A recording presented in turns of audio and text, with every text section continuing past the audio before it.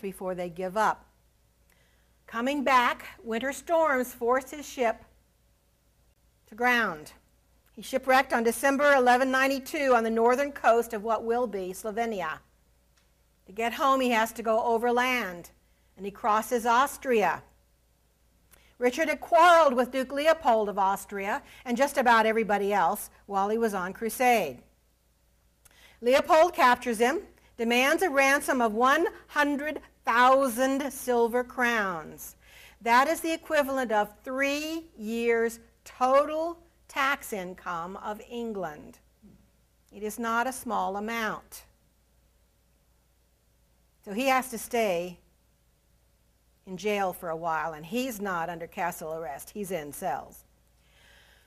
There are a lot of stories that arise about Richard during this time. You probably remember the one of the minstrel Blondel that goes from castle to castle playing one of Richard's songs until he finally hears Richard's voice completing the song. It's a great story. Unfortunately, it was written several years after Richard's death, so probably not true. At home, Eleanor and several of the bishops are working very hard to raise the money. It's not easy to raise, and England pays most of the ransom. John immediately tries to take the throne. Richard's dead, he said. I'm king. Well, he's not, and he's exiled. They finally ransom Richard after 2 years. Takes him that long to raise the money. He returns to England in March 1194. He sarcastically forgave John at his attempt at a coup. Here's what he tells him. Think no more of it, John. You're only a child who has been led astray by evil counselors. John was 27. Richard stays long enough to raise taxes on this country that has just beggared itself to ransom him, and goes to France to fight with King Philippe. He never returns to England again. During his 10-year reign, he spends a grand total of 6 months in England. It's so interesting that there is a statue of King Richard in front of the Houses of Parliament. Quite an interesting legend for a man who spent 6 months in your country. Richard died in April 1199. He refused to wear armor during a siege. An archer took aim on him. He taunted him. It wasn't quite nanny nanny na, but along that line. The archer fired and caught him. The wound became infected, and he died. He was 41. Richard has no children. He had declared John his heir just before he died. Berengaria only visits England as a widow, and she joins a convent in her last decade. And so John Lackland, the youngest son of Henry, becomes king. This is also from his tomb. There are no portraits yet of kings. Practically nobody is neutral about John. Even historians have trouble agreeing on him. How bad was he? Well, what are his good points? Well, he has no good points. And depending on who you read, you get a very different view of John. Most of them bad, but there are different degrees of not being too good a king. He's the villain of a lot of movies. I know you all have seen at least one Robin Hood movie. Well, King John and the Sheriff of Nottingham kind of share billing as the villain. Interestingly enough, if you have seen Walt Disney's Robin Hood, that cartoon character actually captures more of John's personality than you see in most movies, because John was charming, he was wry, and he had a sometimes damaging sense of humor, and you get a sense of that, which you don't normally get. You just get this cardboard cutout of this bad guy. Richard and John are seen as kind of icons of good and bad, but they're a lot alike. Neither trusted anybody. Both were selfish, violent, cold-blooded. Both were vain and spent way too much on their clothes and their accessories. Richard preferred brocade, which was very expensive in those days. John bought jewels and plate. gold, silver plate. Neither loved England.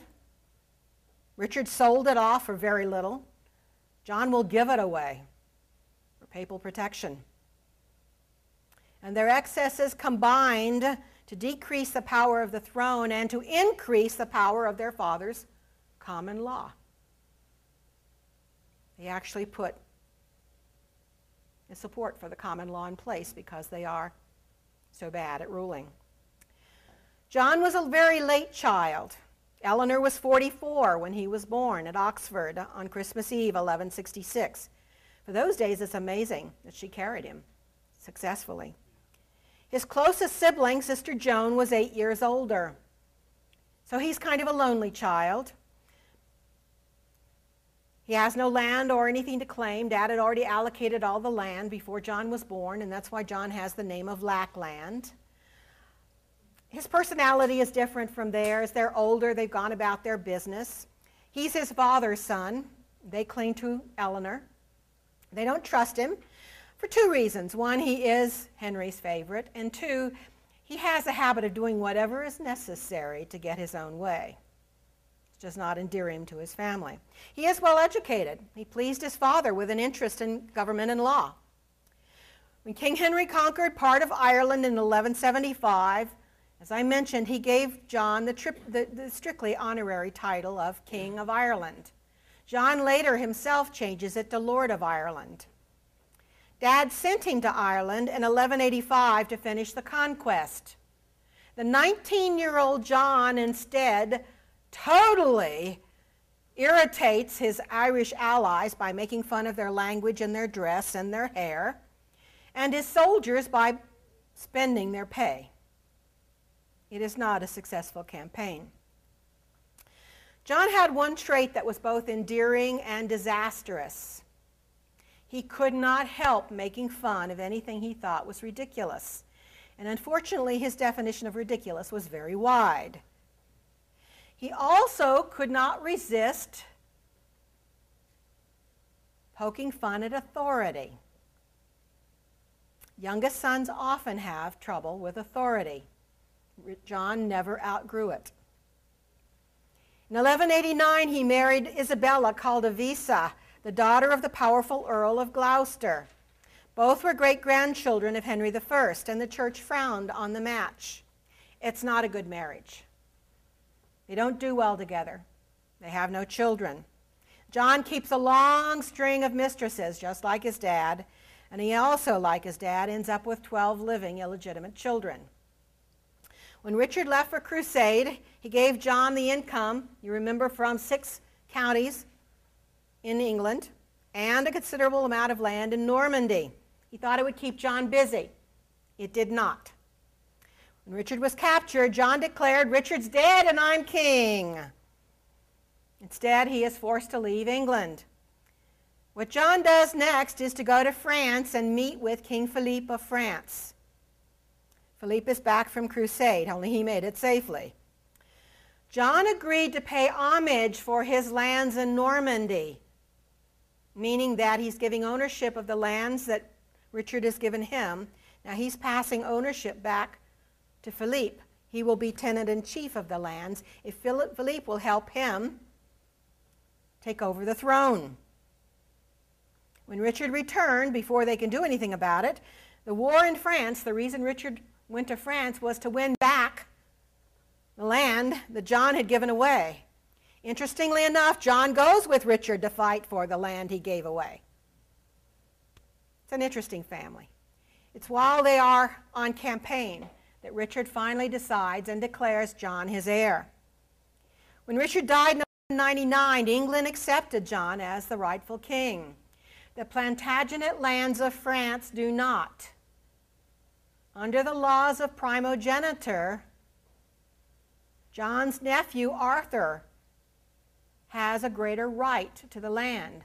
Arthur, you remember, is the son of John's older brother Geoffrey, who died at a tournament. He was the one trampled by the war horse. Arthur and his sister Eleanor are the sons of an older brother, and so should have the land by primogeniture. But Arthur's only 12. Never been to England. As far as England is concerned, Richard picked the king. for England, but in Anjou, in Aquitaine. Forces arise in Arthur's name. John is crowned King of England on 6 April 1199 in Westminster Cathedral. His wife is not even present. They're getting along that well. The next year, John is in Aquitaine, and he meets 13-year-old Isabella of Angoulême. He's 34.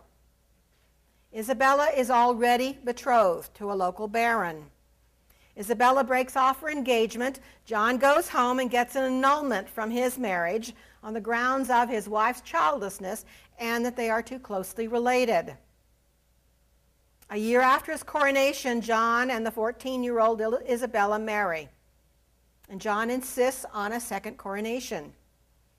A foreign queen after an English one is not popular, and Isabella is criticized. She's called a beautiful and mischievous woman, and she's blamed for a lot of John's actions.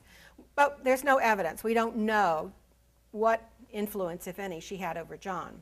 But she takes the blame for a couple of years. I like it. You blame a 14-year-old for a 35-year-old's actions. Their marriage was as stormy as his parents'. They're well matched, passionate, self-willed, selfish.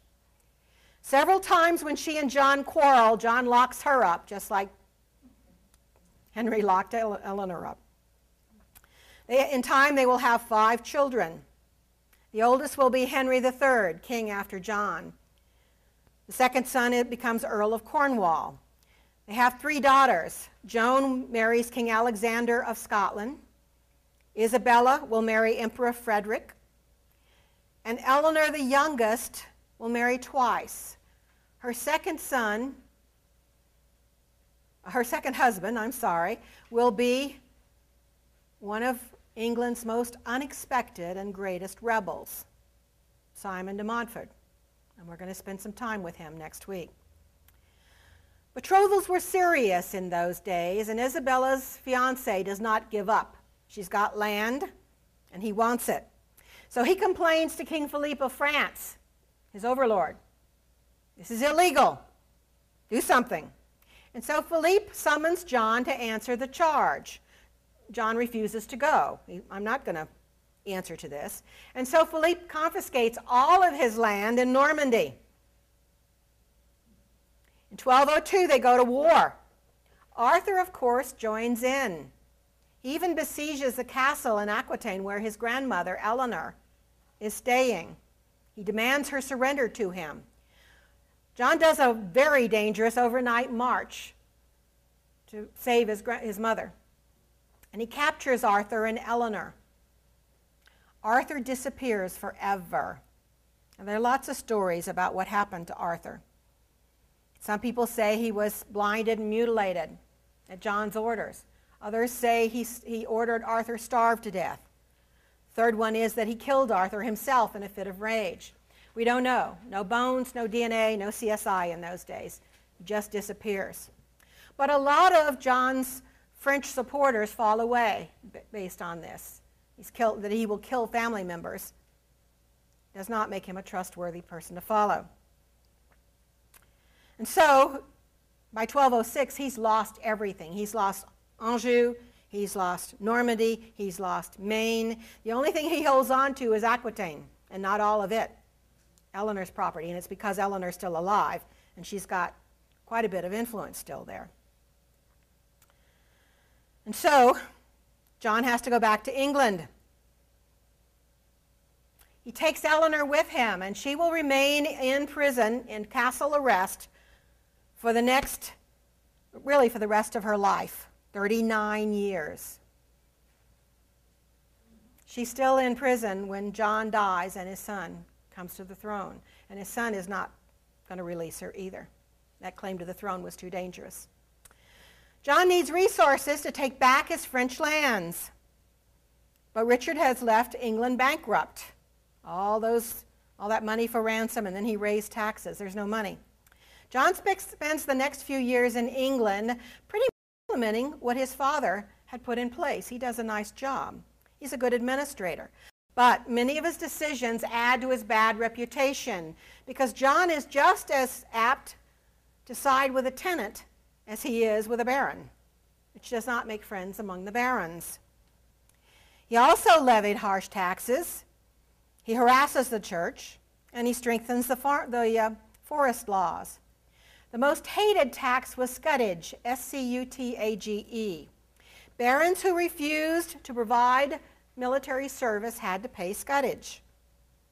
Kind of bought your way out of joining. Now you remember William the Conqueror's barons at first did not want to invade England because they didn't want to fight a foreign war. John discovers that his English barons who own no land in France now don't want to go fight in France. That's a foreign war. They're not interested. And so when John raises the scutage rate, they say they're being punished for not being willing to fight a foreign war they don't believe in. Interesting, Most of what we know about John was written by monks and priests and clergymen. And John is just tilting with the church on every side. He finds it irresistible to challenge the church. He found them pompous and overly proud to be priests. And I think there's probably a lot of leftover emotion from the stories about his father's fights with Becket. He's kind of seeing himself as fighting his father's battles. But what we read about John is from very indignant clergymen. You know, they're taking all these punches from him. And so it's really hard to get a handle on the true John. In 1205, the Archbishop of Canterbury died. The clergy elected a new archbishop without consulting John. And they send a delegate to Rome, to the Pope, to get the election approved. John throws a fit. He forces the monks to elect somebody he wants. And another delegation goes to Rome. So now there are two sets of elections and delegates before the Pope. The Pope says both elections are nullified.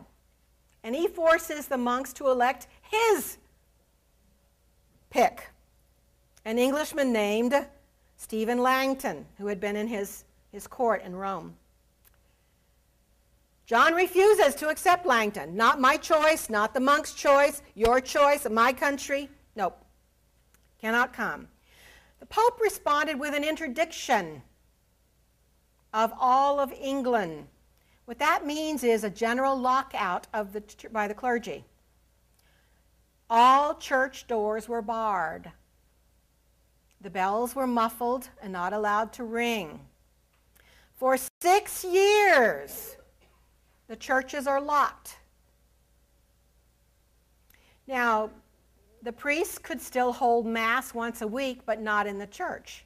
They had to come out to the churchyard to hold Mass once a week. They could go to people's homes for weddings and for christenings and for last rites. But if you died during that 6 years, you could only be buried in unconsecrated ground. Now think about this, about the political battle between a king not protecting his people and a pope not protecting his people. These are two men in a power struggle, more involved in being right than taking care of the people they're supposed to support. So for 6 years, the church doors are closed. In 1209, the Pope finally is worn out. He excommunicates John.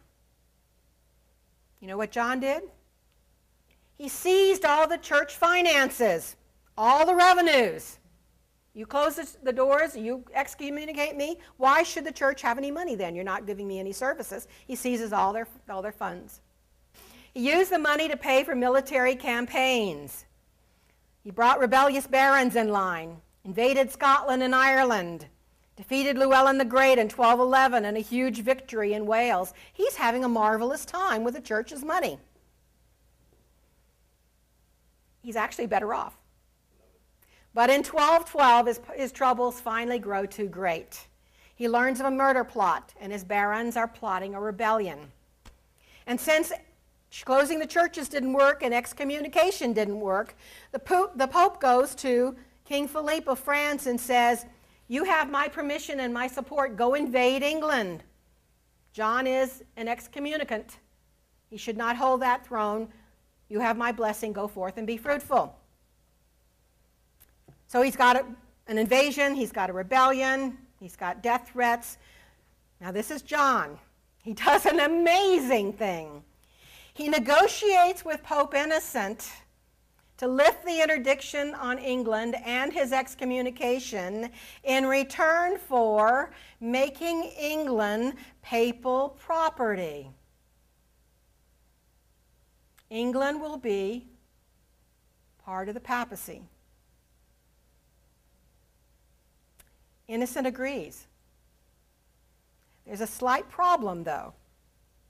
That means he has to support John, who holds the land in fiefdom to the Pope, against the nobles who want to rebel, and against Philippe, whom he's just sent to invade England. So now the Pope's supporting both sides of a war that he started. John goes to war with Philippe and initially does very well. But his troops take a major defeat at Flanders. And John doesn't have a whole lot of staying power for anything. And so he agrees to a treaty. His barons see the treaty as a defeat. All that money, all those years of interdiction, all that effort for nothing. But this is also a golden opportunity to rein in the Plantagenets, all the power that they had assumed over the last couple of years.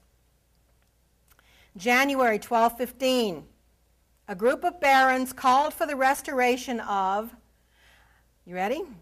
Their ancient and accustomed liberties. Sounds like the Founding Fathers, doesn't it? The interesting thing is the liberties that they are claiming are those that appear in Anglo-Saxon documents before the conquest. These are Norman nobles claiming Anglo-Saxon rights as their own. But in that 100 years, something strange had happened. They were no longer Norman. And they were claiming a history they did not have. But it was theirs. Their ancient liberties included Edgar's promise that the king is accountable to his people, Canute's contract between the king and his people, Aethelred the Unready's promise to support the peace and prosperity of his realm. It's a little ironic, isn't it? They tie those promises, those ancient rights, to the 4 promises made in the coronation. Protect the church, preserve the land, do justice, suppress evil laws and customs. And as far as they were concerned, John was not holding up any of them. And so civil war breaks out in May 1215.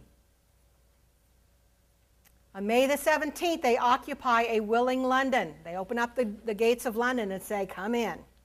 So John decides to come to terms. He wants to buy time.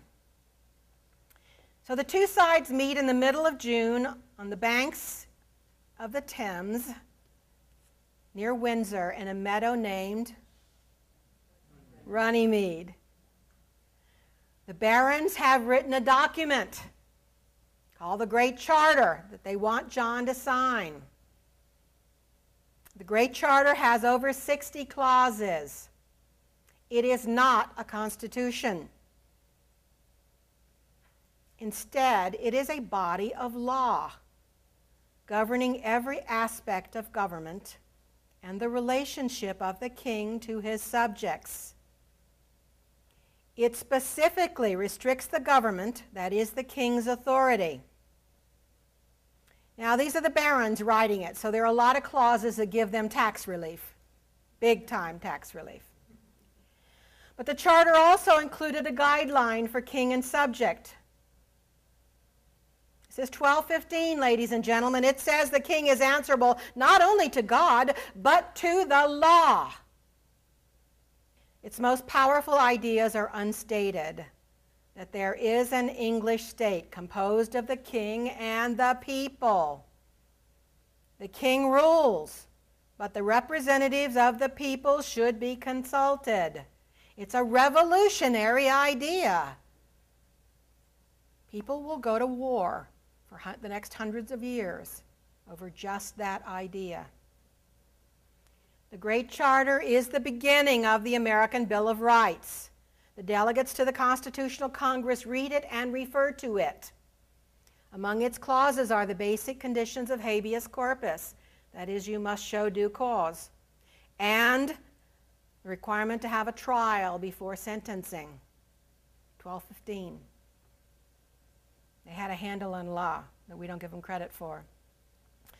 Especially important for that day and later ones, the Great Charter acknowledges the special state of the City of London as a chartered city with special rights and special responsibilities. We're going to talk about more next week. Worst of all for John, the Great Charter sets up a 25-man council to supervise the king's actions. Now, John had no intention of complying. His first reaction was, why don't they ask for my kingdom? They've done everything else. But he signs it, again, to buy time. He does something else, though, rather remarkable. John is just kind of all over the globe when you try to get a handle on him. He insists on issuing the Great Charter himself. Now, the barons might have just kept their own copies, but John says, no, I want to issue it to the country. Most historians think he did that because he wanted it to look like it was a free issue from him and not forced. But this is John, who always has a couple of motivations. He may also have wanted to make sure that the people knew what the Great Charter required of the barons, who were really more the problem for the people than John was. Now, the Great Charter was written, and it was intended to be an agreement between John and his barons. John would do things and he wouldn't do things, and the barons would do things and they wouldn't do things. But the language is not that tight. Perhaps because they knew some of their people would be reading them. The charters talk about knights. Now, a knight by this time is not necessarily a noble. Any large landowner could be considered a knight in the sense of the responsibilities of managing the land. And so when you talk about knights in the Great Charter, you're talking about middle class, really smaller landowners. Not small landowners, but we're not talking about barons and earls and counts. We're talking about knights of the shire. And those are not necessarily, they're well born, but not necessarily nobles. They're just freemen. And so the Great Charter opened the door by making those statements. Now, if only the barons read it, then the barons can decide how much of that really applies or not. But John ensures that everybody reads it. The charter wasn't circulated, it was proclaimed. On 19 June, the day this charter was signed, royal orders went to all the sheriffs, all the king's foresters, keepers of riverbanks, and bailiffs, commanding that the charter should be publicly read. Make sure my people know what this thing says. And it went on to also say, the orders went on to say, that in every shire, 12 knights of the shire should be chosen to make the sworn inquiries of all evil customs as the charter enjoined. That is a deliberate authorization of middle-class landowners to make sure the charter is implemented in their shire. That doesn't affect John. That affects the barons. And so what he did is, I signed for this, but you barons have some responsibilities here too. And his orders made sure he wasn't the only one who was going to be impacted by the charter. Now, it might have been malice, it might have been good sense, it might have been part of that power struggle. Whatever, the orders went out implementing in the shire the Great Charter. And in the shire, you implement actions against the barons, not against the royal court.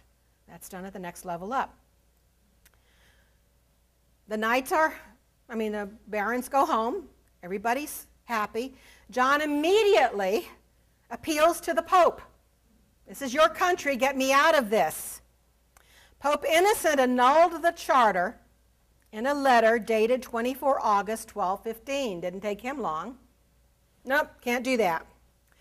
But by the time the letter comes annulling the charter, and it arrives in September, the charter's already been sent to all the shires. It's in the hands of the people. And they are not giving it up. There is no question they knew what they had. And in fact, we have shire records of it being read on a number of days and every time the court meets thereafter. This becomes very much a part of their government. The country erupts into civil war again. The barons send to the French king for help. For the second time, a French army invades England, and they hold part of it for a short period of time. In October, John is struggling through the mud of East Anglia. They misread the tides. His baggage train with John's jewels, gold, even his crown and his coronation regalia are lost. They're sucked out to sea and into the swampy fenlands. To this day, treasure hunters search for John's lost treasure. It's the English version of the Lost Dutchman's Mine. On 18 October 1216, John died from complications associated with dysentery. He already had dysentery and he overeats on apples and cider juice. Not a good thing. He was probably in a lot of pain too. That's not a good combination. He asked to be buried in England. He was 50 years old. At least 2 original copies of the Magna Carta still exist. One is on display in the English archives in Kew, not far from the Doomsday Book. Another is in Lincoln Cathedral, also on display. One copy was sent to the United States during World War II for safekeeping. Next week, John's son faces the fallout of the Magna Carta. And it is pretty amazing.